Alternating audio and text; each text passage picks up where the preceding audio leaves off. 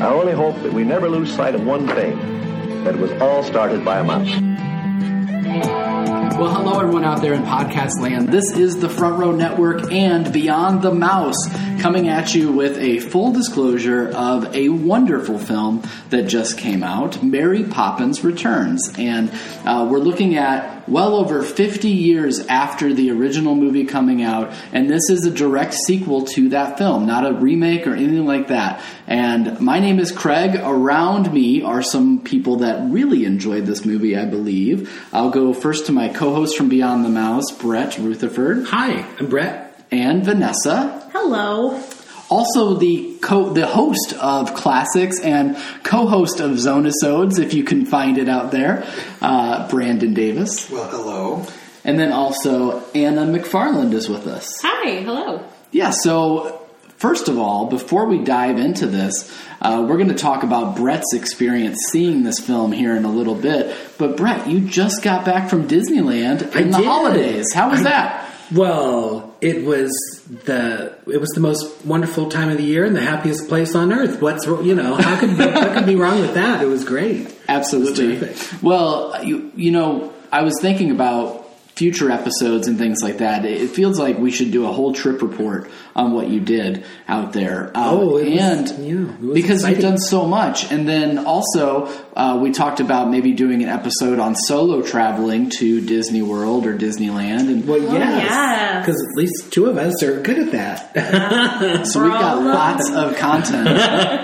I'm sure Anna would love to travel solo to Disneyland. You know it. Bye-bye. She's stuck with me.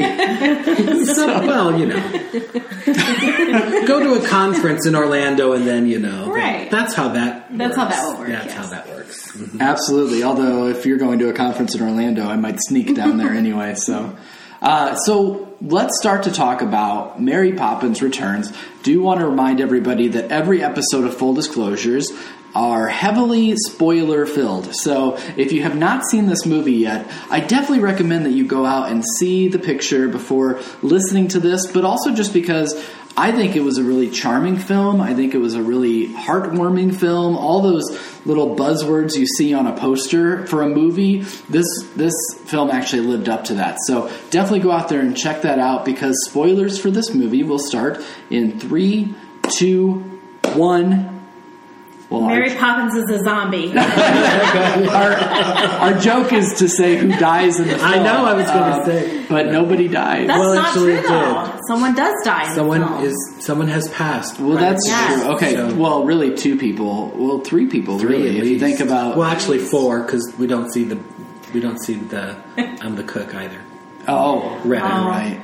And actually, while I was in the movie theater, I was with my mom, and in that scene where everyone's got a balloon and they're going up in the air, I leaned over, I go, everyone's about to die. That is so bad. Just take it all out. Did not. Yeah, like there goes the whole cast. They're just about to fall to their death. But let's talk about our first impressions. A bunch of us saw this movie together, and Brett, we're going to do your last, because you had kind of the fun... the extra, a little bit extra to what you did. So we'll start to my left and talk to Anna first. What were your first impressions coming out of the theater of Mary Poppins Returns? Well, I'll preface by saying I really wasn't interested in seeing this movie at all. I did not want to go. I didn't want to spoil it. To me, the first movie was just that good that I didn't want to go see this one. There's no way it could have been as good. And so that's how I went into this movie, like, well, I'll go. It seems like fun. I like Mary Poppins a lot. So I feel like I should see this. And I was incredibly impressed, and it's probably one of my all-time favorite movies now. And I told one of my friends that I woke up just singing the songs, and, like, it's in my dreams now, and I keep quoting it. And so it stuck with me, and I wanted to go back and see it again. And I haven't wanted to see a movie again like that in years, probably since Titanic. So I'm ready to go see it again. I absolutely love it.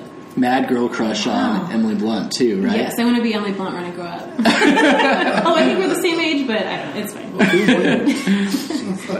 But I loved it, and I mean the acting was spot on, the script was so neat, and all the little Easter eggs that were in that film, and I know we'll get more to depth on everything, but first impressions, I'm in love, and I want to go see it again. It's one of my all-time favorites. Brandon? I've seen it twice now, and I saw it Christmas Day alongside the time that you and I went and saw it. But I think you all asked me what my opinion was when we came out of the movie, and I said I was smiling the whole time. I mean, that was basically... I mean, that's the best review I can give it. It just... I left feeling the way I haven't felt after a Disney movie in a long time. Oh. It had the old-fashioned Disney feel to it. And, it was just joyful. You don't see many joyful movies anymore. Mm-hmm. And I was worried about how maybe Lin-Manuel Miranda would translate to the screen. He's such a great live performer, but I think he's got a great movie career ahead of him. And right down to every little supporting part. Everybody was played by someone really interesting. And I think it was just perfectly cast. And, of course, the two wonderful cameos by the wonderful people in their 90s, which we'll talk about later. Mm-hmm. But yeah, just a joy from beginning to end. Vanessa? I went and saw it with my niece and nephew. So it was great to see. I don't think they've seen the first Mary Poppins film, so it was great to see it with them and having this be their first Mary Poppins experience. We all just really enjoyed it. It was just very well done. There wasn't really anything new for me. It's kind of the same movie, but just kind of retold in a different way. But everything was very well done. Emily Blunt was just wonderful. The kids really liked it, so Yes, I very much enjoy it. I have a poster now of it, the Mary Poppins, and even the design on the poster is so well done. So I'm really excited to hang that up. Yeah, I agree with you that it's kind of it's a retelling of the original Mary Poppins, but I will say that I think that this movie has a bit more of a focused antagonist as opposed to, this general theme that, like, capitalism and the bankers are the first villain in Mary Poppins. This one definitely has a more specific focused villain, but I echo what everybody else said. I've been stealing what Brandon told us after he got out of the theater. Whenever anyone asks me personally, I say that it really did put a smile on my face and that it had that Disney feeling to it that is a classic Disney feeling. And so I'm not even citing you when I steal that from you. So, you could give me for plagiarism for sure, intellectual property. But, it just was a really enjoyable film all the way throughout. I really liked the way that they used animation. I loved the way the costume design and everything else was just so spot on in this film. It really brought you back to Cherry Tree Lane, and it was a really cool way to do it. So now we get to talk to Brett, who had a bit of a special experience. Now, you also were very tired that day. You've talked to me about that. Yes. But where did you see this film, and how did you see this film? Well, when I realized that I was going to be in California during the opening of Mary Poppins Returns, I'm like going, well, is there going to be a theater I can go to in the greater Los Angeles area? And then I thought, aha, El Capitan. Well, then I looked that up, and they were having a very special presentation at that time. It switched a bit, but originally it was a double feature of the original Mary Poppins, followed by Mary Poppins Returns. But then a couple of weeks later, I received an email from El Capitan that says, please contact us. I'm like going, oh my gosh, what's going on? As it turns out, it went from a double feature just to the showing of Mary Poppins Returns, which I thought made more sense actually. So, so I saw it at the El Capitan. I was with my friend Steve, who is my tour guide good friend and tour guide of the greater Los Angeles area, and it was very special because it was El Capitan, which is the refurbished movie theater on Hollywood Boulevard. Now that's a whole nother story. Hollywood Boulevard. But anyway, and so it's a Disney-owned theater, and they have quite a number of premieres and all of that there. So there were special photo opportunities there, and we would go downstairs and we could see props and costumes from the film before we see the film. And no spoilers there, and then made our way up to the theater, and I was in the balcony, and because of the reticketing, I got even better seats than I did the first time, so it was center, and they have I guess they have a refurbished, or at least an old-time Wurlitzer organ. So they had it came up, it rose from underneath the theater and made a grand presentation, and The Phantom of the Opera was playing it. Well, no, this really famous now because he plays all of the shows there. But it was kind of like our own very own Mark Gifford, which I thought Mark Gifford would love this gig anyway. There were in terms of sort of. In Disney terms, unfortunately, there were a few moments of Disney bad show because the movie was supposed to start at 7, and they held. I mean, it was completely sold out, so they held until more audience got there. So we didn't start until 7:30. So the organist played for an hour and a half. Oh wow! But that's a long time for organ music. That was a lot of, but it was a lot of Disney music, and we enjoyed it all. And but then there's, and I looked. They had a curtain show. It's like this thing. They have a curtain show, and I didn't know if that was a very old time reference sort of thing. But I looked on some YouTube clips, and they have a curtain show prior to their films there. I know they've had some like live, performances before a show, but this was like just they have a new Swarovski, crystal curtain, and anyway, so we saw that nice. Too, and then the movie starts. But how many seats are in that theater? I don't know, 1,000. Yeah, so it'd be interesting to even see a film with that many people. Brandon, you've commented before that the reason why we go out to the movies is because it's that communal experience of seeing a film. So were there hoops and hollers? Were there cheering? There was a serious fan base there that night.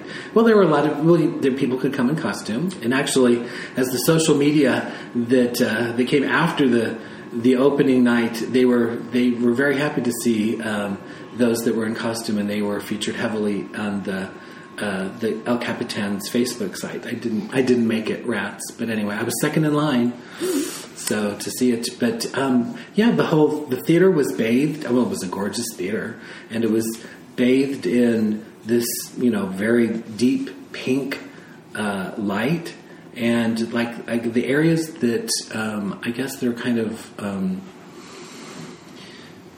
Special boxes on the side, but they were decorated with cherry blossoms and the bunting that you see later in the film. So very cool. It was really nicely themed, and it was a very special night with fans, and we got some really cool swag. That was fun.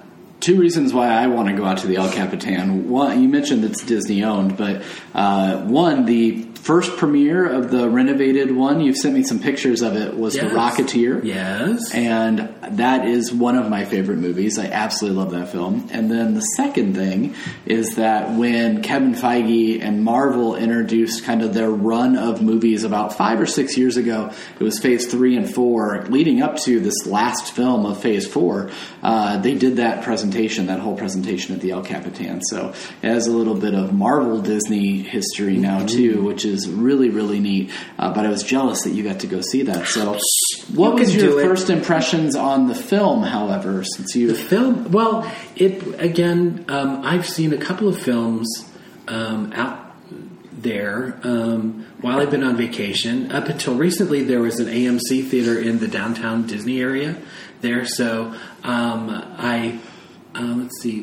saw the last Star Wars film on the opening day at 9:40 in the morning, right down the way from Disneyland. Cool. And then, finished the rest of as soon as the film was over, I went over and I rode Star Tours, and I did the whole Star Wars experience, so it was kind of a fun day there. But when I'm on vacation, I guess because, you're at Disney and you're kind of tired, and if it's a warm, comfortable, theater, it was so funny because when I watched the Star Wars film again on Netflix, I'm like going, oh, well, I must have been asleep longer than I thought. So anyway, and the other sort of caveat to my experience with this time around was that my enjoyment level goes down when I'm really tired, and I was still kind of on Central Time during this time. So basically, the movie was taking place like from 9:30 to 11:30, and so that was a little. But anyway, so I to answer your question, I enjoyed it, but I did not enjoy it as much as I did the second time, because the second time was just magical all around. And I was, I've been very, I slept. Well, I was, I've been very emotional, with, since the beginning of seeing all of this sort of stuff with the, with the preview at the D23 Expo. And then when we watched the clip, the preview together, I would weep every time I would watch it. So I went prepared to, be I guess, a John Krasinski, because I guess he was a mess the whole time when that's what Emily Blunt says in her interviews. But I didn't cry until the end, so I was thinking either I'm tired or dead inside. Yeah. So, but yeah, the whole sort of, I think, also what sort of, had sort of put a different spin on my experience was, now the El Capitan was gorgeous and such a Disney experience, but the surrounding area in Hollywood Boulevard was definitely not. And I hadn't been there for a while, and my tour guide, Steve, I think wanted to show me, wanted to get my reaction, my little Midwestern reaction to life in the big city. And there were all sorts of opportunities for recreational lots, choices recreationally in California. And then there are also sort of interesting shopping opportunities for things that I will never leave my brain because they're burned into, But anyway, but the whole... What did you say that I took totally the wrong way? You said something like, I'm riding high on... yes. Hollywood Boulevard. And at first I was like, oh, are you enjoying it? And you're like, no, the smell everywhere. It's like a hot box. I'm just like going, there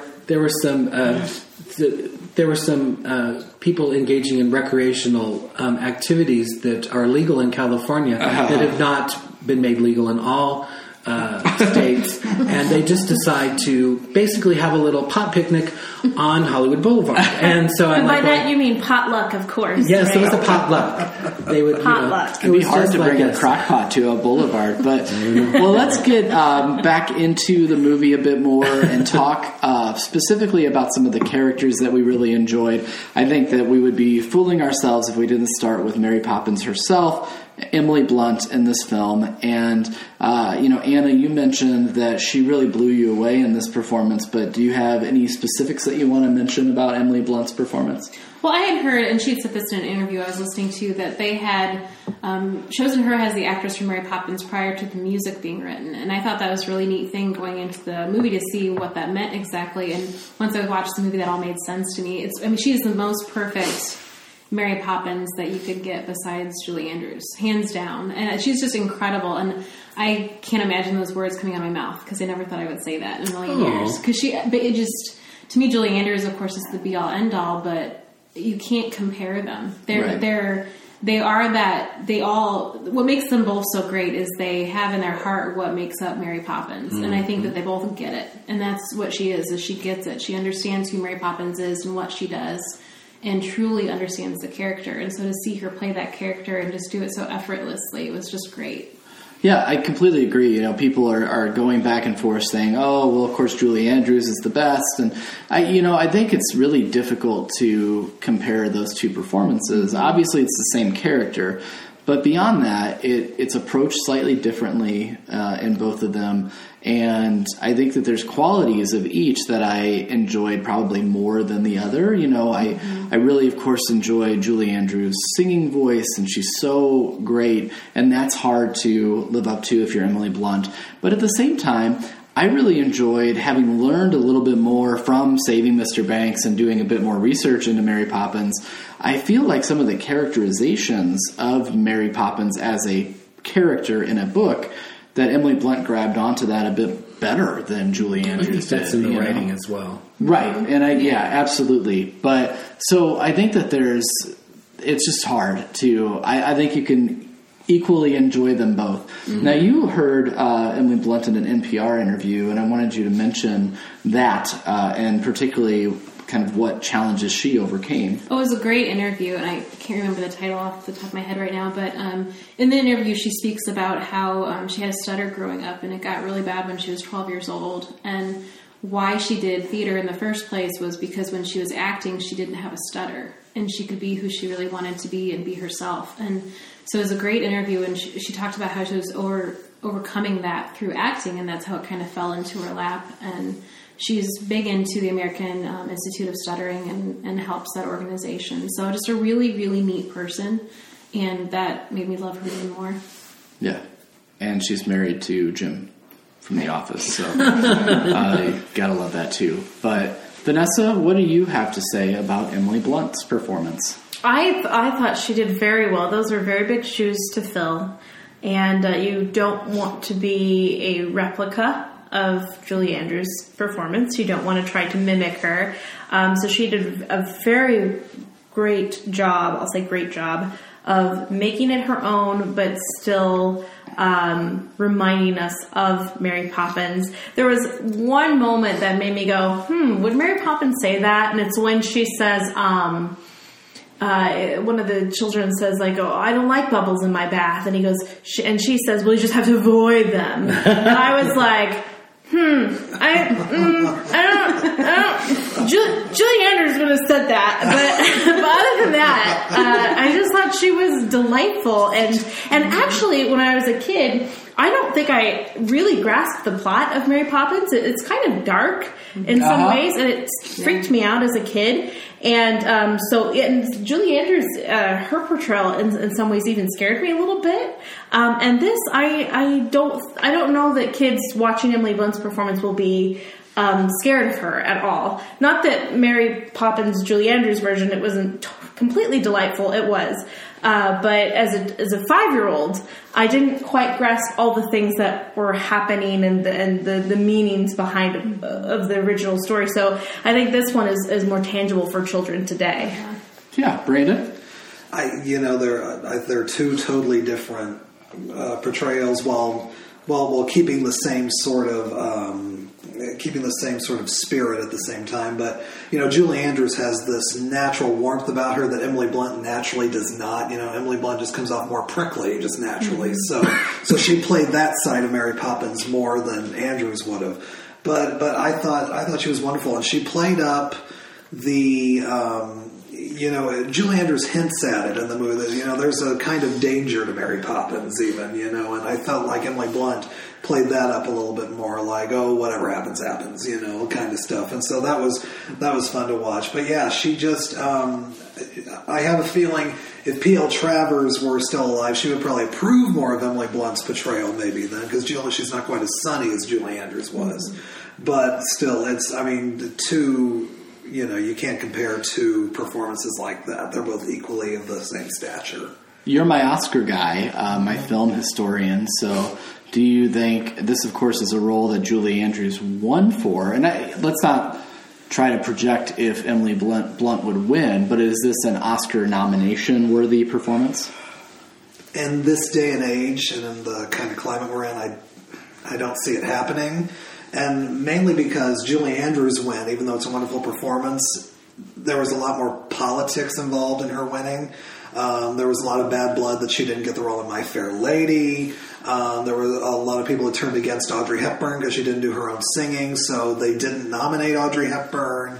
There was a lot of support on Julie Andrews' side, and that's kind of what pushed her to the forefront of winning that Oscar. Mm-hmm. So, I don't take away any of Julie Andrews', worthiness of being an Oscar winner, but I can see her sneaking in as kind of that last fifth nominee that sneaks in if the voting goes a certain way, but I don't see her being an Oscar frontrunner just because of the day and age we're living in. Gotcha. Well, I think, and particularly in that category, I think Gaga's running away with it at the moment, so we'll see. And we'll talk a lot more about that in February, won't we? Oh, boy. But Brett, what are your thoughts on Emily Blunt's performance as Mary Poppins? Well, I think, she was amazing. She was everything. And I think prior to watching this, and I think Vanessa we'll talk about this a little bit as well. How Disney is showing almost too much before we get to the theater. Totally agree with you. But anyway, I watched this, and again, it was another interview.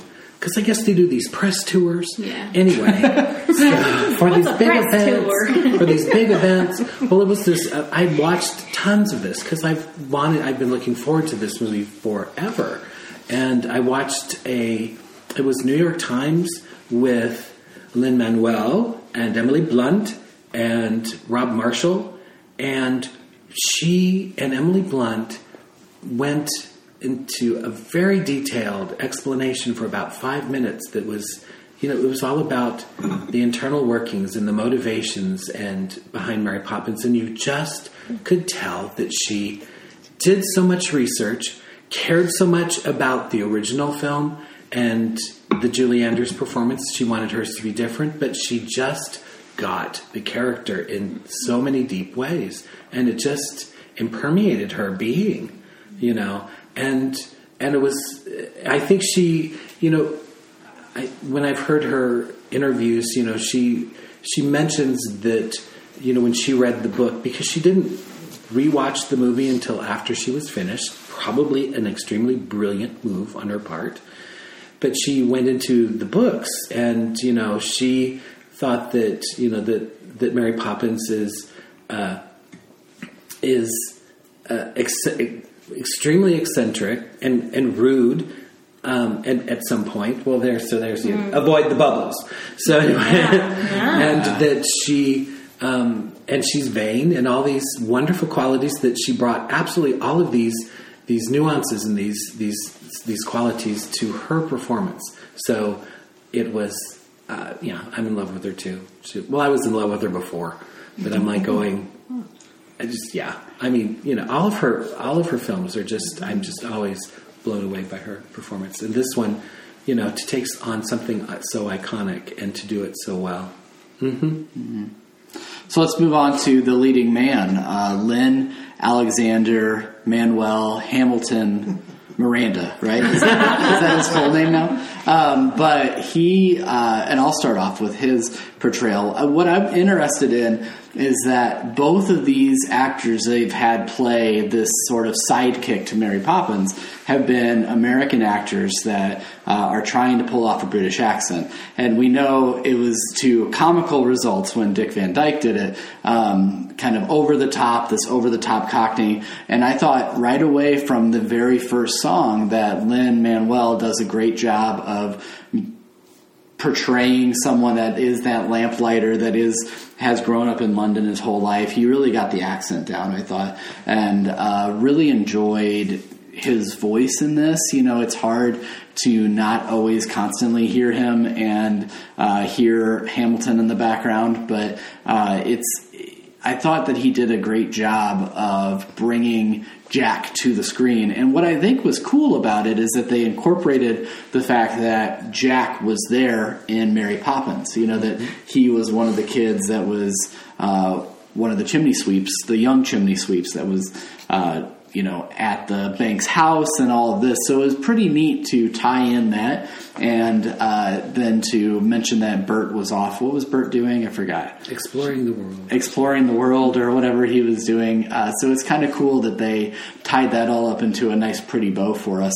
And I really thoroughly enjoyed Lin-Manuel's performance. Brandon, what are your thoughts? Yeah, there seemed to be little moments where he was paying tribute to the Van Dyke accent, because I noticed his accent would come in and out at certain points. But yeah, he was just, just fantastic. From the minute of the opening strains of the London Sky at the beginning, he grabs you. He was a great storyteller. He's great at it. He was great. You totally believed everything he did in the animated sequences, which isn't easy for some actors to do. But of course, his training as a live performer totally adapted well to every bit of it. With the Triple Little Light Fantastic, I thought, well, they have a lot to live up to because of Step in Time, but they brought just as much excitement into that number, and he was one of the main reasons for it. And his relationship with Emily Blunt had the same playful attitude that Julie Andrews and Dick Van Dyke had. So he fit perfectly into this world. And like I said before, I think he's a strong screen presence. Not everybody translates well from the stage to the screen, but he does. Maybe he's part of the reason why we had smiles on our face the whole time, because he did.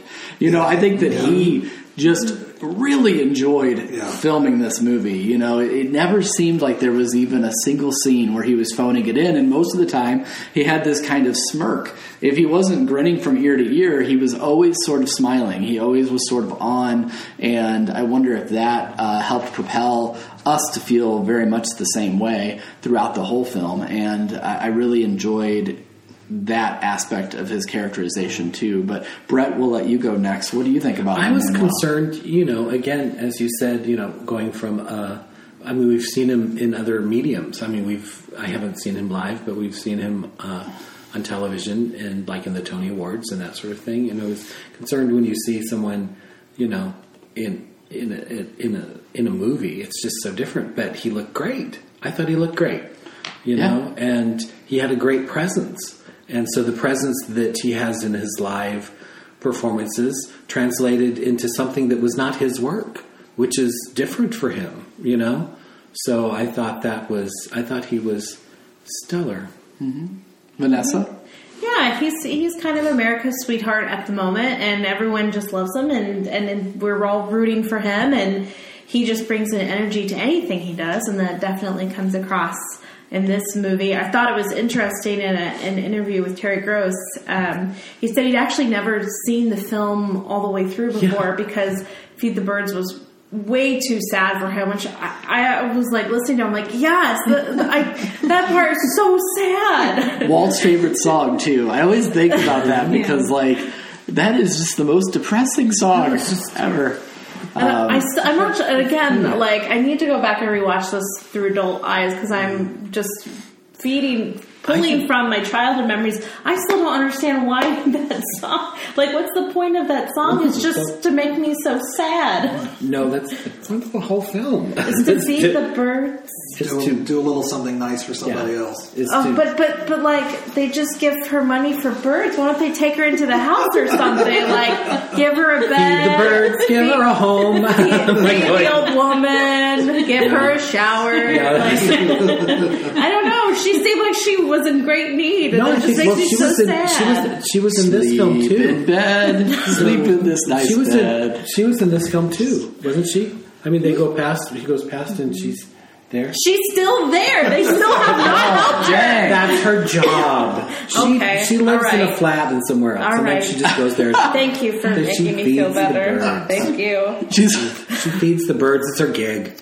She's that stereotypical, you always hear these people complaining about panhandlers and things, that they are just out there, but they actually have Porsches in their driveway and all of this, that terrible stereotype that goes around. That's basically the Feed the Birds lady, right? Yeah, well, it's yes, okay. Yeah. But Lin-Manuel Miranda, wonderful job. Yeah. Anna? No, I echo what all you say as well. I think he did a great job on film, and I enjoyed his performance, and he wasn't quite as memorable as, say, Emily Blunt was, but he also wasn't not right for the part either. He did a nice job of blending and doing what he was supposed to do, and he did a nice job at his part, and he also had big shoes to fill, and he did a great job. And that dude can climb a clock like you wouldn't. Yeah, no kidding. Oh my god, he can balance a bike really well. That was so many moments. Yeah, we'll get to those. Yeah. So he's been nominated for a Golden Globe, but because he's the other lead, Brandon, I want to go back to you. And he's been nominated for Best Actor in a Comedy or Musical, which of course doesn't exist in an Oscar category. Is there a chance that the Academy looks at him as a supporting actor as opposed to a leading actor? And does that give him a better opportunity possibly to get a nomination? And maybe even because of who he is? He is so hot right now that... Possibly. Not that politics would play into it at all. But I think his time's going to come later down the line. The male categories this year are so stacked, I don't think he's going to be able to creep through this year. Emily Blunt might be able to in the female category, but... Even in supporting. There's a lot Sam of Elliott stuff. is good, but Yeah. you know, you never know. You never There's know. always He a could. surprise. Sam Elliott There's didn't always even get a- nominated for the Globes. Well, I'm saying It's the Golden Globes. Yeah. That's true. Well, it's like four drunk, I four mean, trust if Melissa McCarthy can get nominated for Bridesmaids, anything can happen. That's true. So, you know. That's It'll true. be. She We'll did be looking poop in a forward sink. to that She in pooped in a sink in that film. January.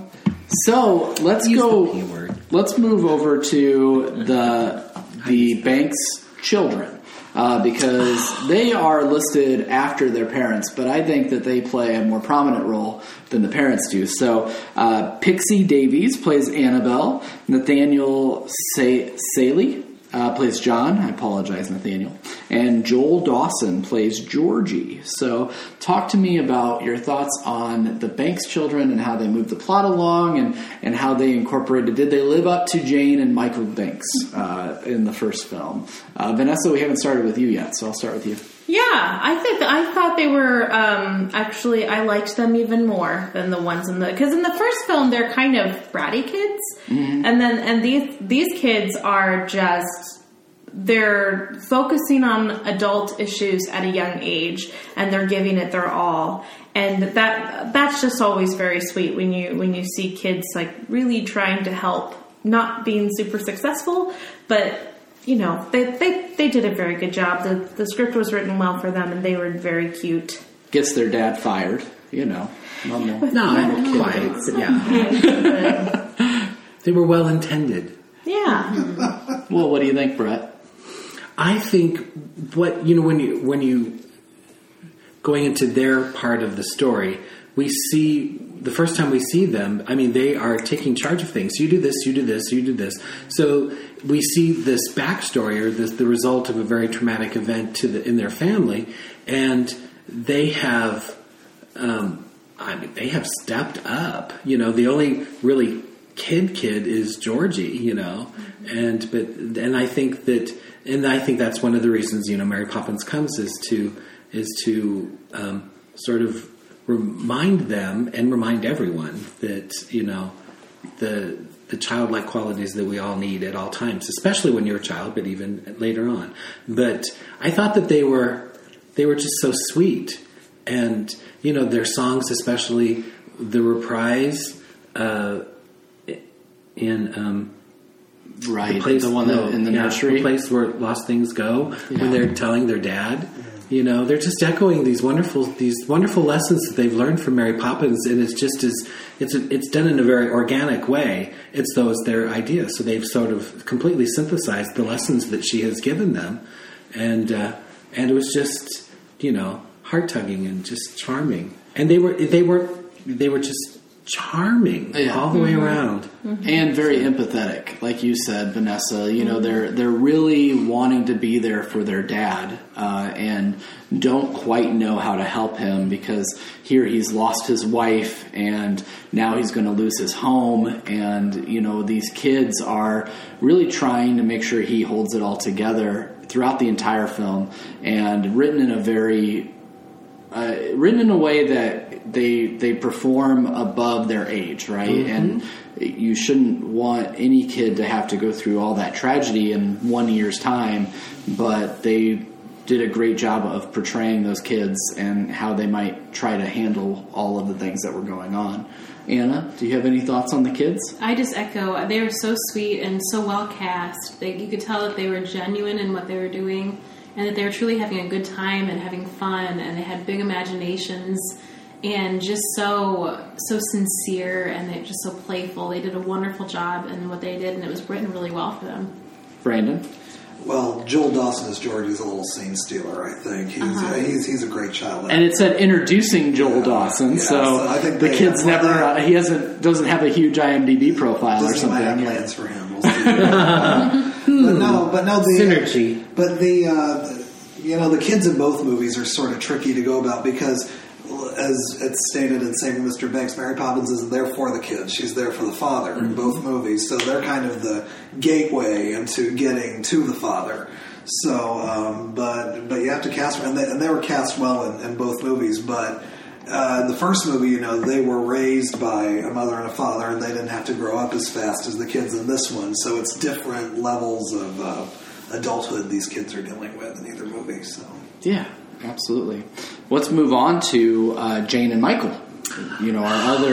Our other threads here, and I know that after just by talking to Anna that you had a slight gripe on Michael Banks in particular, but do you want to talk about them? And just so we keep consistent, the actors are Ben Whishaw and Emily Mortimer. They play Michael and Jane Banks.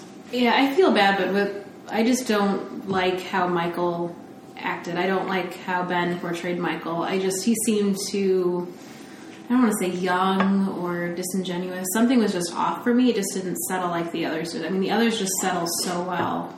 For me, his just didn't settle in quite as much. And I don't know if maybe that was a choice on his end to show that he was so removed from where he had been.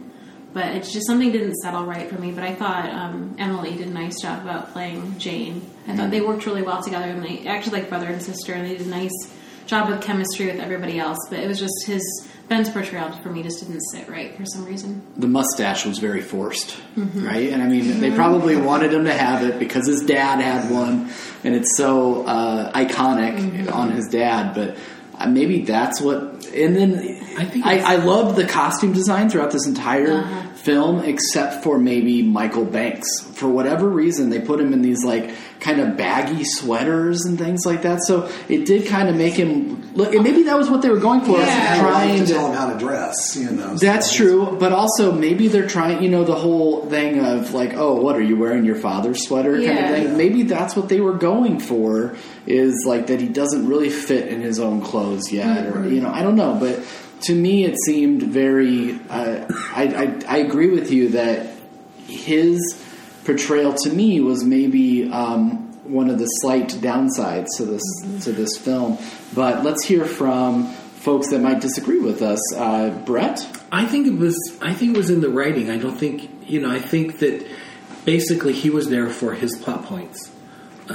I think because he took his job at the bank as a teller because painting doesn't pay well, so he's an artist. Well, that's a new thing that we didn't know about unless we've read the books, and I haven't yet, but I hope to.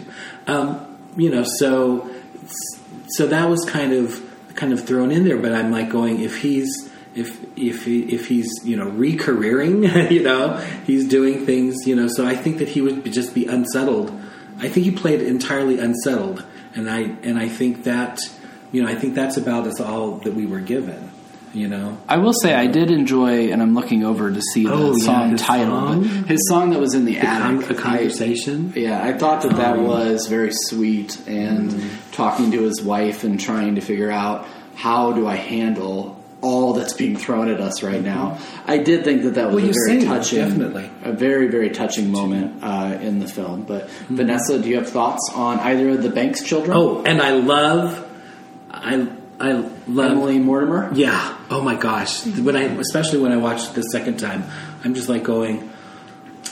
Yeah. She did really. She was just charming, and she was like the grown-up version of that. I mean, she looked like she could, be her. I liked that they took that thread from her mom to fact that she was like a labor organizer, community organizer, much like her mom was fighting for women's suffrage. She's fighting for workers' rights. I thought that was like a cool tie-in that really both of them followed their parents' footsteps, right? So Michael became a banker, maybe not by choice. But then also that Jane became this activist. I thought that was a really cool thread.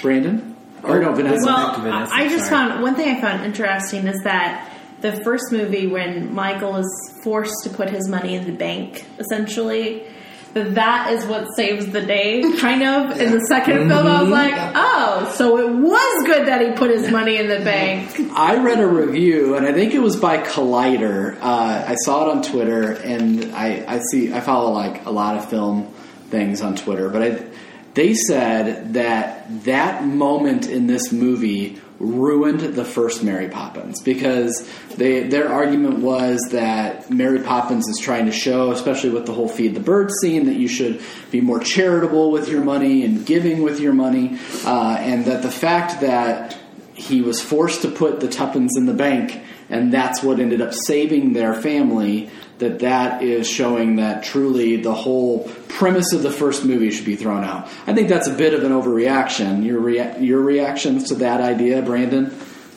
No, I mean, when Van Dyke does that little monologue at the end and talks about that, I was like, oh, that does kind of contradict a little bit of the first movie. I don't think it ruins everything. No. I just think it's just a nice little wink and nod to the old movie, really.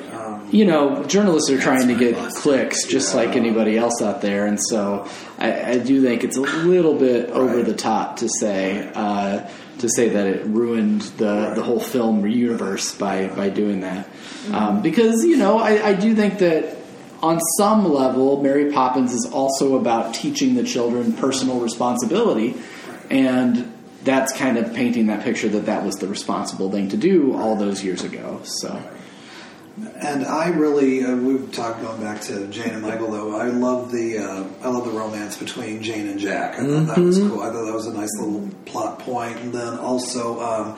I like the fact that Jane and Michael doubt that what happened when they were kids with Mary Poppins was really true or not. I like that because that sort of added a little more of a grown-up realism to the story too, and that they have to sort of rediscover that everything that they learned as kids. Yeah. I want to hit on 3 additional people, kind of in a more of a lightning round kind of way, but we can see where the conversation goes. But particularly, I want to hit on Colin Firth, Meryl Streep, and of course Dick Van Dyke. So let's start with Colin Firth. He really was the antagonist of this film. His character was Wilkins. He also played the voice of the wolf, which I thought was a really neat tie-in to that animated sequence as well. Colin Firth, wonderful actor, absolutely loved The King's Speech, right, and a lot of other things that he's been in. But he did kind of play this like a little maniacal, mustache turning kind of antagonist. But I think that was the point, right? To try to paint him as this characterization of a bad guy, this wolf that is going after the children. So any thoughts on Colin Firth? My only question was, what exactly was his vendetta against the Banks family? It didn't Wasn't he just wanting the money? Yeah, he was just wanting the money. Yeah. Okay. Because I was like, he just seemed to have kind of this. He really wanted the house to grind. For some reason, he wanted that house more than anything because he was getting like 18, 19, whatever. But that was my only question. But no, he did a good job. You don't see Colin Firth play a mustache-twirling villain very often. So. Well, they showed 2 sides of that too. I'm doing everything I can to help you, but what I'm really doing is this. I thought that was enjoyable. And he wasn't in the movie a ton. He wasn't in a lot of scenes. So he was there when necessary to move the plot forward a little bit. But any thoughts from Vanessa or Anna?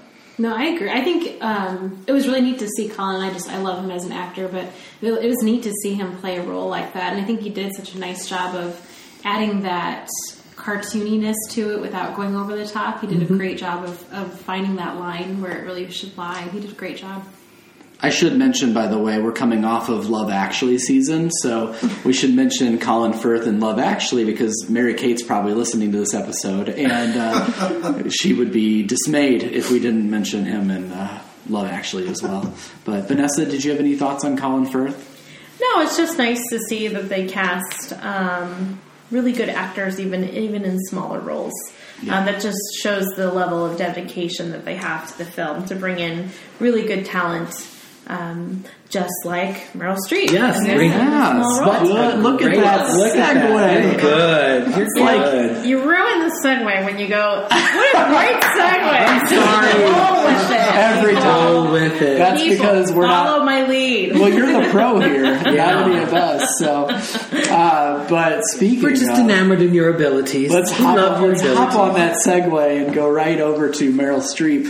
I'll start off with Meryl Streep. This, to me, may be controversial, I don't know, but Ed Wynn in Mary Poppins and Meryl Streep in Mary Poppins Returns, it'll probably be the scene that I skip every time I watch this movie because I just, for whatever reason, it didn't do it for me. And Ed Wynn, same thing. When he's up on the ceiling, I'm like, gosh, I just want to get through. Yeah, so I told get it. Jeremy, this might be the only time in history you ever hear me say Meryl Streep is no Ed Wynn. But, I like Meryl Streep.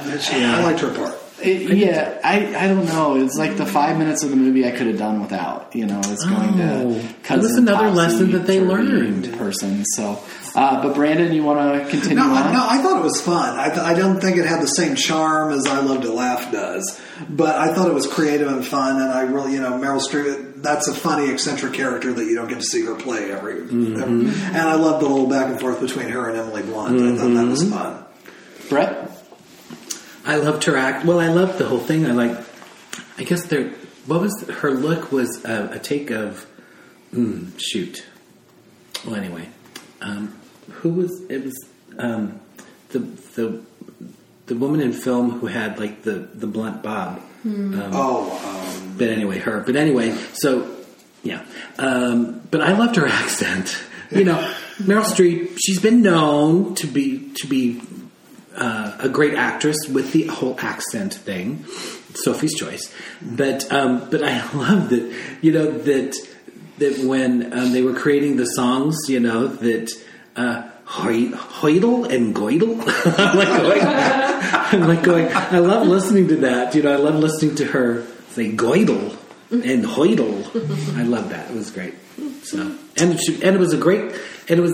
I loved her look. I loved the costumes and the whole color and her whole.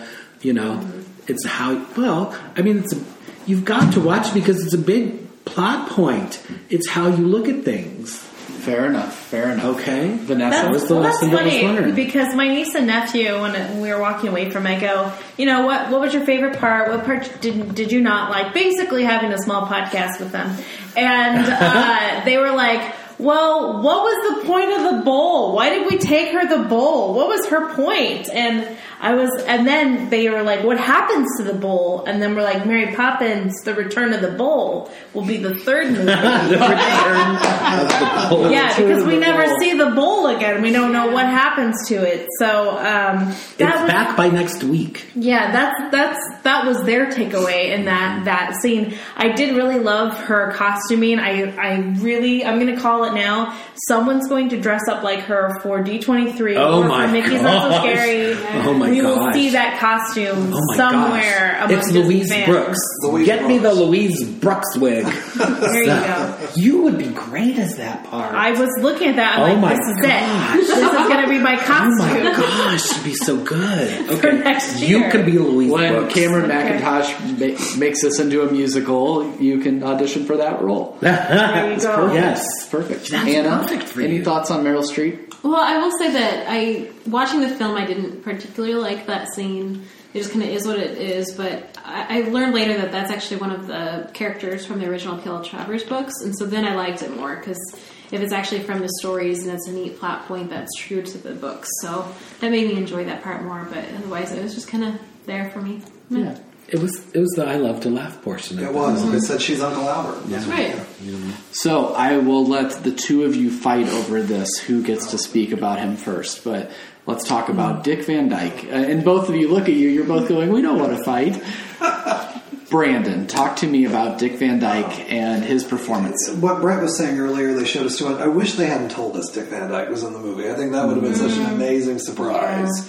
But But it was surreal seeing him in that wig and in that makeup in a 2018 movie, and to see that he still had the energy, just the little bit of dance that he did. It was great. His dance was great. Yeah. And I read an interview where Rob Marshall apparently had choreographed it to where both Lin-Manuel Miranda and Emily Blunt could help him on the table, and apparently he pushed both their hands away and said, no, I want to do it myself, and did it. And so, just to see a 91-year-old Dick Van Dyke have the same energy he had in 1964, that made the whole movie. Yeah. I was watching it and it made me rethink my life, because I was like, I guarantee I will not be that sprightly when I'm at 91 if I keep doing what I'm doing. I need to follow the Dick Van Dyke method and just do whatever he's doing.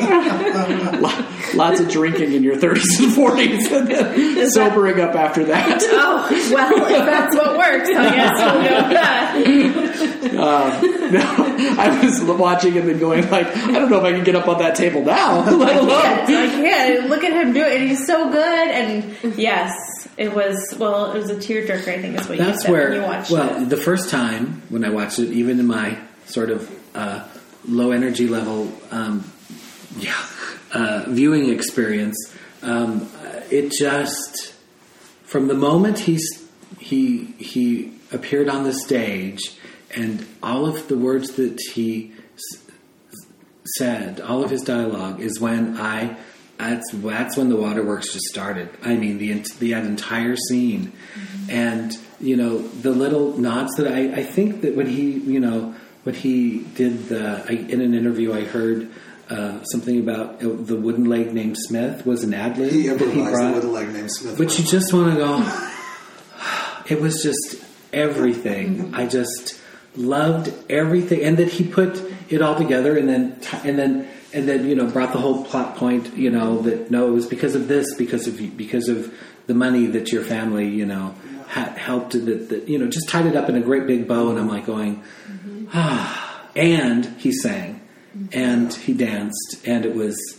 I guess when they filmed it, that Rob Marshall couldn't say cut at the end because they were all just, he was in tears because it was everything. It was everything he would want. And that apparently he had told Rob Marshall that when they walked in some scene that it had the same feeling as the original, which it did. It did. It did. So that was just, the second time I watched it, I'm like going, I cried at the same point again. That's about where I started to cry. I mean, I cried multiple times throughout the film, hot mess, but at that end part, I started crying there, and I didn't stop till the end. It just kept crying. Nope. So it was just beautiful. It was meant to be. And isn't it amazing that particular part that Dick Van Dyke played, he had to pay Walt, I think it was like $4,000 to play that part. Yeah. And now, all these years later, well, I hope he asks for that money back if he's going to do a reprise of that role. But that's just amazing to see him still doing it. And the credits at the end were exactly like they were in the original film. But we'll get to the nods and the Easter eggs, because that was just the whole film for me. Well, that's a good way to get to that point, because we could talk about Angela Lansbury, but she was much more of a cameo in my mind than Dick Van Dyke was really a central character in this piece. But talk a bit about the Easter eggs and the nods, and then we'll also mention some of the scenes that we really enjoyed that we haven't gotten a chance to talk about. Well, I don't want to slight Angela Lansbury. Well, no, she was wonderful. I'm just saying it was more of a cameo in my mind. I had heard some people just kind of think that is perhaps the part that Julie Andrews was offered. But I'm like going, when Julie Andrews, says that no, I think in the last interview that I saw with, that I just watched with Emily Blunt, she said that Rob Marshall was very good friends with Julie Andrews, and that if she would have had a cameo, it would have taken away from Emily Blunt's Mary Poppins, because it would just go, and there she is. The others were just the other cameos were just wonderful little nods that were rather subtle. At least the Jane, at least the elegant lady, just sort of comes in. Too. But okay, so anyway, but it was a wonderful plot point, and I loved the song, and that's another part where I cried. But okay, back to the Easter eggs. Now, this is what I loved most about the film, is that it was an absolute love letter to the original, and. And in fact, when I listened to the score today, well, in preparation for what I thought was going to be just an emotional night of tears, which I actually had a handkerchief that I did not use until the end. But anyway, because I was dead inside. But anyway, I'm very tired. I think Marc Shaiman is a genius even before this, because of the way he is able to create music that is evocative of a period or a style. And in this, he completely, captured a feeling of the original music and yet made something new, which I think was just amazing. The other thing is that it so lovingly had themes, included themes and instrumentation from the original. I counted them today because I listened to the soundtrack. Oh yeah, the other thing. I listened to the soundtrack prior to going into this because I didn't want to be a mess. It worked. It was only a mess at the end. But anyway, there are at least 12 incidences in the soundtrack that are either nods or themes from the original. And he does that so well. It's just I love that part of the film when someone comes in. Well, when Mary Poppins first comes in, it's Spoonful of Sugar, and it's her opening. It's the same music from when she flies in the original, I believe. But I thought he did that in the most delightful way. Yeah, okay, I worked on that one. But I just love the soundtrack. Well, actually, okay, I was talking to while I was going back and forth. I was texting with a friend who's out there and in the business. But anyway, he said that he had talked to Mark Shaman and said that. Yeah, I know. Hello. Don't want to name drop that one. We were just 1 degree away. Yes. Let's see. Anyway, so let's see. I'm in love with this is what I said. I'm in love with the score and hope it's rewarded during the season. And so my friend Joe says, me too. Mark was sure proud of it. And he said it's probably the best work he's ever going to do. Wow. And the quote was, downhill from here, kid. Can you imagine? Wow. I'm like, wait, he's just, it was just amazing. I loved it before. I love it now. Mm-hmm. The music permeates my brain and it makes me happy. Mm-hmm. Well, let's talk some more about some of our favorite things about this film that we haven't had an opportunity to talk about yet. So, Vanessa, do you have anything in particular that you'd like to call out that we haven't addressed quite yet? No. Okay. Fair.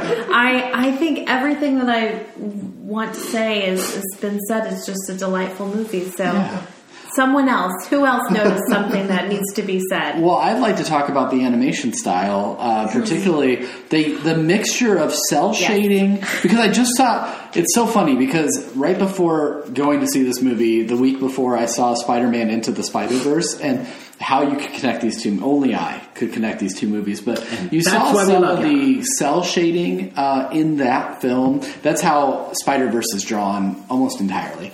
And maybe I'm using the wrong lingo. Dominic, Dominic, me, where are you? And tell me that I'm using the wrong lingo. We're going to get him on the Spider-Verse episode because that movie was great. Yeah. I hate to tell you, I think it's going to win the Oscar for Best Animated Feature.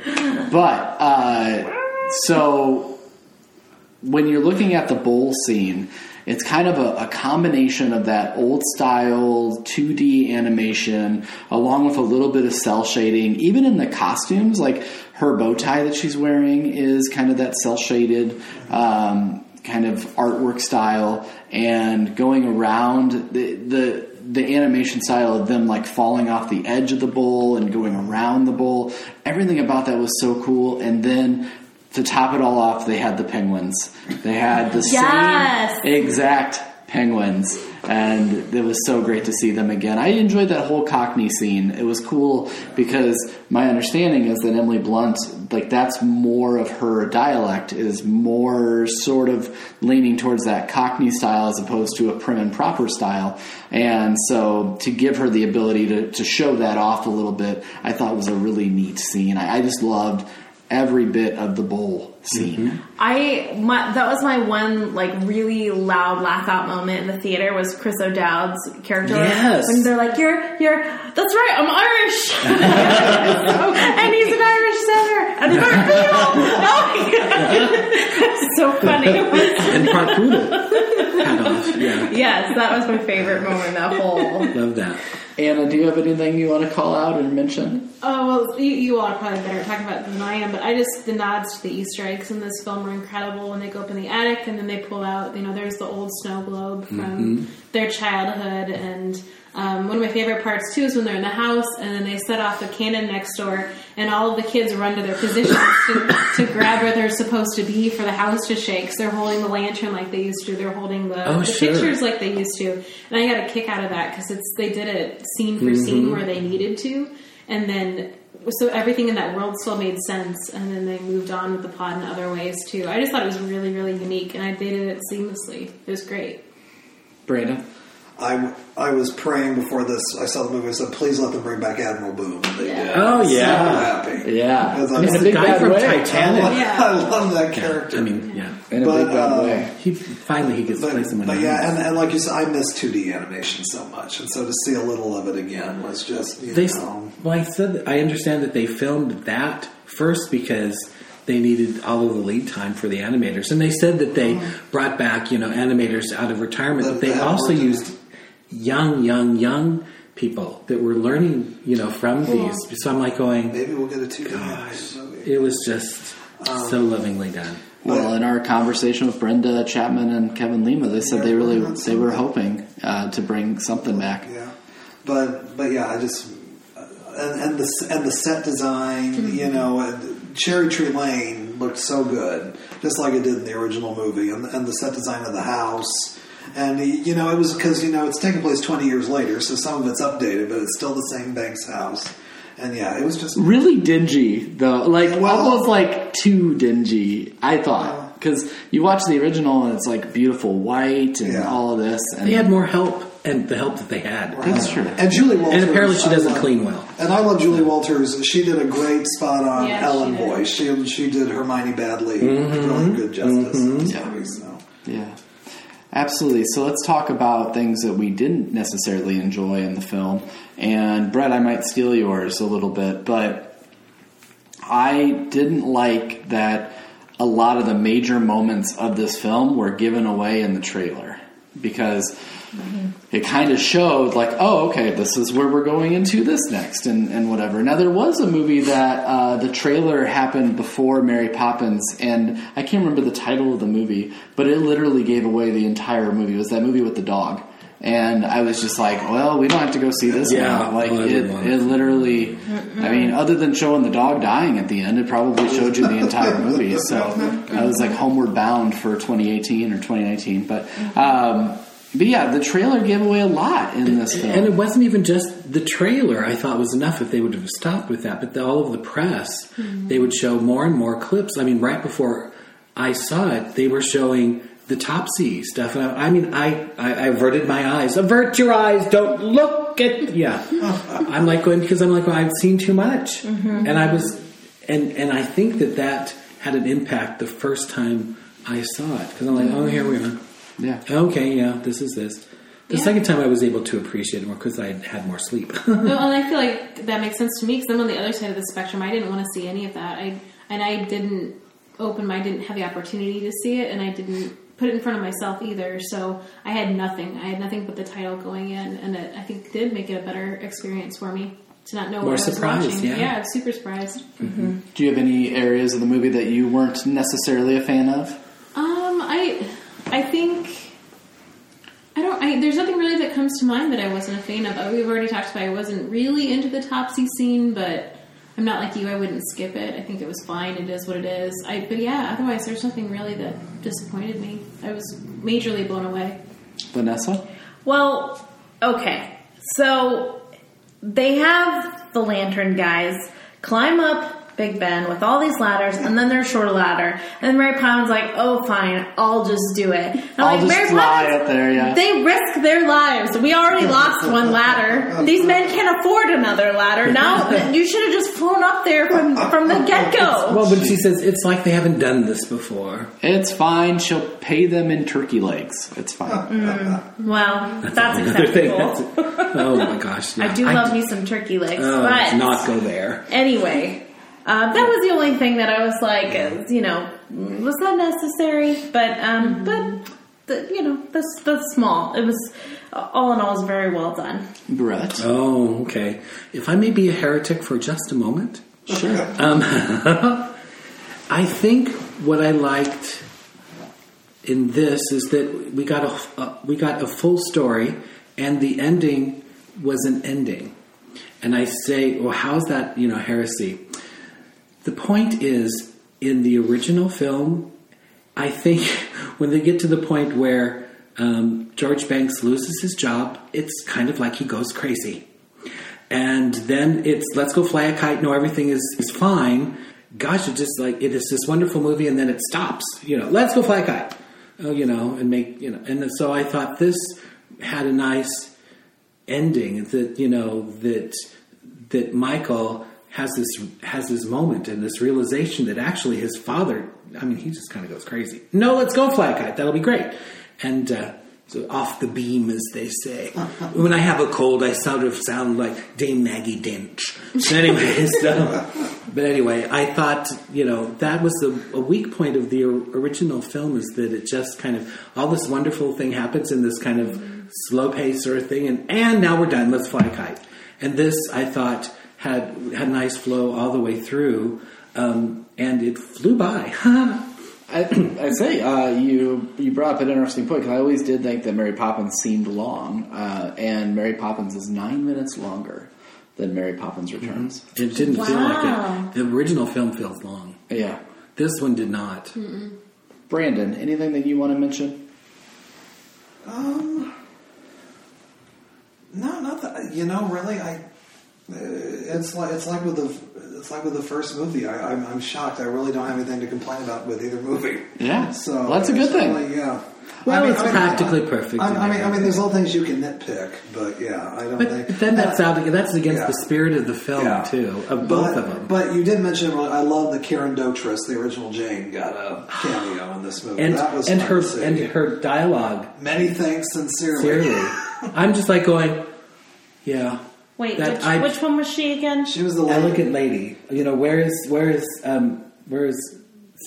it was the address 09 when Jack and 19 Jack and Cherry Jane are having their scene together out in front of the house. Mm-hmm. She's the one walking by where Jane's got all of her signage for all her protests and everything. She bumps into her and drops everything. She's the lady dressed like in the fur and everything, and she says many thanks sincerely, going back to and it even Jane and Michael Banks. And the underscore is her original is from that. Clever. See, I'm gonna have to watch it again so I can catch that. I missed that. The other thing that again about the realization that Michael has in this, when his children are teaching him,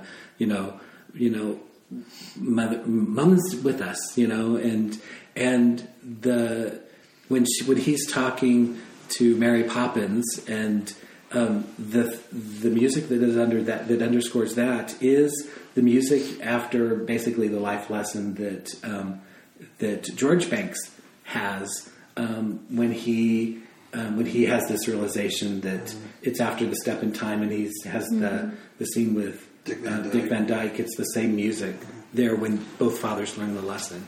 Very cool. I'm going to go around the room.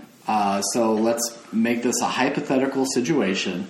It's early 2019. Mary Poppins Returns has just broke the $100 million mark domestically at the box office.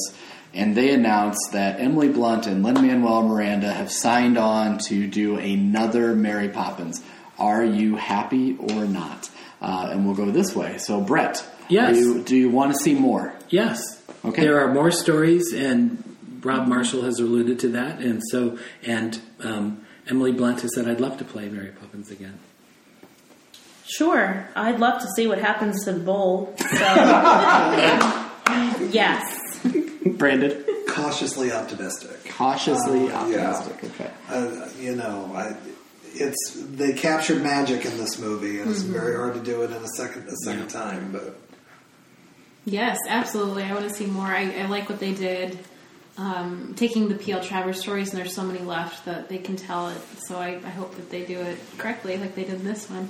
All right. And then I am also on that bandwagon. Sign me up for more Mary Poppins, for sure. This is an incredibly unfair and difficult question, and I'm going to go the opposite way around.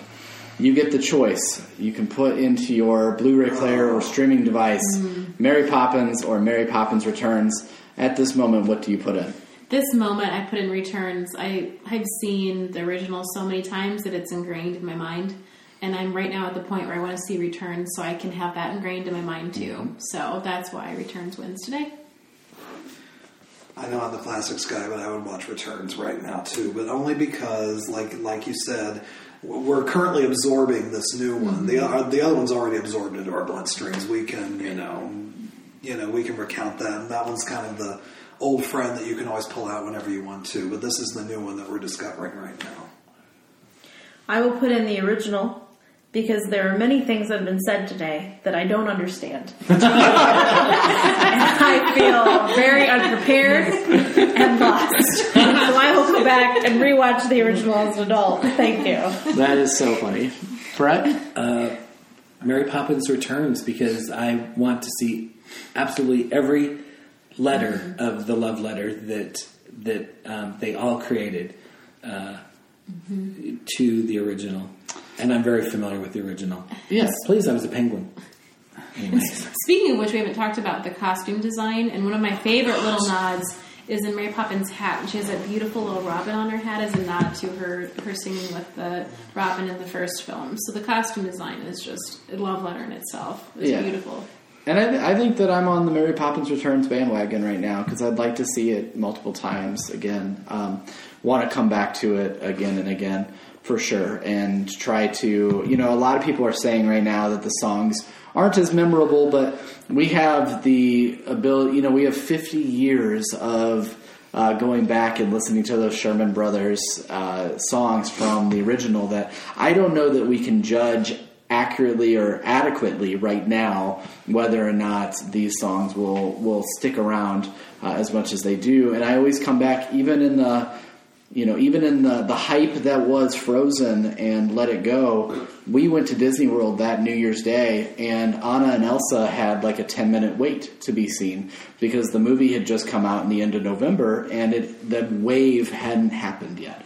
Now, this isn't going to necessarily have that same impact because it's just not being seen by as many people, but I'm just saying that you don't know which songs might end up hitting.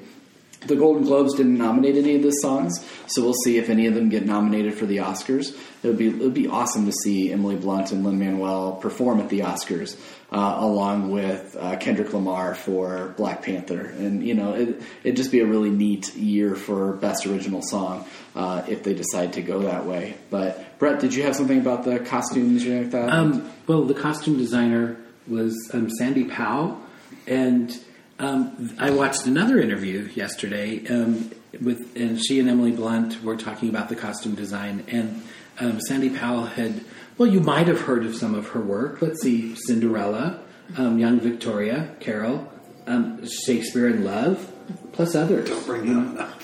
Okay, I did not bring it up, but great. She has one of these days I'm going to hate to watch that movie. Okay. But she always wanted to do a musical, so this was her first musical. And they talked about, you were talking about the scene with the animation that all of those costumes were painted. And then Emily Blunt says the pleats in her dress are painted in. So I'm like going, the detail was just amazing. So congrats to Miss Sandy Powell. And can I say, in my mind, I don't know if some people would disagree with me or not, this is by far, I think, the best of the Disney reboots we've gotten so far. I'd agree with that, And looking at Cinderella was really good. And looking at the trailers before, we didn't. We saw them on Christmas Day. They showed all 3 trailers of the live-action ones coming out next year. I think we're about to get a mixed bag of stuff. So you're way more excited than me than I am for Dumbo. And man, she'll cry. That EW cover with the genie. Now, granted, he will be CGI most of the time, and probably more of the time now that they got that reaction to it. It's kind of like when X-Men put Apocalypse on the trailer, and he was one color, and then when the movie came out, he was a completely different color because everyone was like, "Why does he look like Tinky Winky?" That kind of thing. So, but and then Jon Favreau. In Jon Favreau, I trust. So I cannot wait for The Lion King. I think that one of the three next year, I think that one will be absolutely stellar, especially with the cast that they have. But yeah, I would agree with you that this is my favorite. And I think you've mentioned his name a bunch. But Rob Marshall, we've got to give him his due, because so many people, when this was coming out, the big critique or criticism was, it's Rob Marshall, so it's probably not going to be very good. He can be in this. You know, he is. Well, he is, but you know it's going to be gorgeous, whatever it is. Right. And I mean, all of his films are gorgeous. Right. But he really delivered. And I forgave him for 9. Which is saying a lot. Anyway, anything that you want to say as a wrap-up? Anything that you were dying to say about this film that you haven't had the opportunity to? Good. I think so. Good. Well, then let's do our plugs. Thank you so much for listening to this episode. You can constantly find us on Beyond the Mouse on your iTunes feed or any other podcast feed. You can also find us on the Front Row Network feed as well. I should mention that this past week or so was our first exclusive only to the Beyond the Mouse feed. So if you listen to us on the Front Row Network feed, you will miss some of the Beyond the Mouse episodes if you don't. Also follow us on the Beyond the Mouse feed as well. We're going to be doing some really cool things in the upcoming year. We just talked about some of the ideas before we started recording, and I know that we want to explore Disneyland a lot more this upcoming year. I'm really looking forward to 2019 and Beyond the Mouse and seeing what direction we take it in. So you can, of course, follow us on our Facebook page, which is the Beyond the Mouse page. You can also follow us on the Front Row Network as well. Front Row Reviews with a Z for our Twitter feed, and the Front Row Movie Reviews on Instagram. So you can follow all of that, and then also go to our website, www.thefrontrowmoviereviews.com, and you can see all of our episodes going way, way back to Brandon's Casablanca and Singing in the Rain, and our Avengers Age of Ultron, which sounds and seems like it was forever ago. But we're really looking forward to a wonderful year of Disney. This really kicked off. It ended 2018. It kicked off our coverage, though, of an amazing 2019 as far as Disney films are concerned. This year, in Disney properties, we're getting things like Dumbo. We're getting things like Aladdin and The Lion King. We're also getting movies like Avengers Endgame, and we're getting Captain Toy Marvel. Story 4. We're getting Captain Marvel. We're getting Star Wars Episode 9 this year. And there's so many amazing... It's like, Brett, you said it, 2018 was a big year for having something every single month. But literally, this year has something every single month if you're a Disney fan. And we'll be here to cover it all. So excited about that. But my name is Craig, and for the Beyond the Mouse podcast, we will wrap it up now. And again, I'm Craig. I'm Anna McFarland. I'm Brandon Davis. I'm Vanessa Ferguson. I'm Brett Rutherford. And we'll see you real soon in the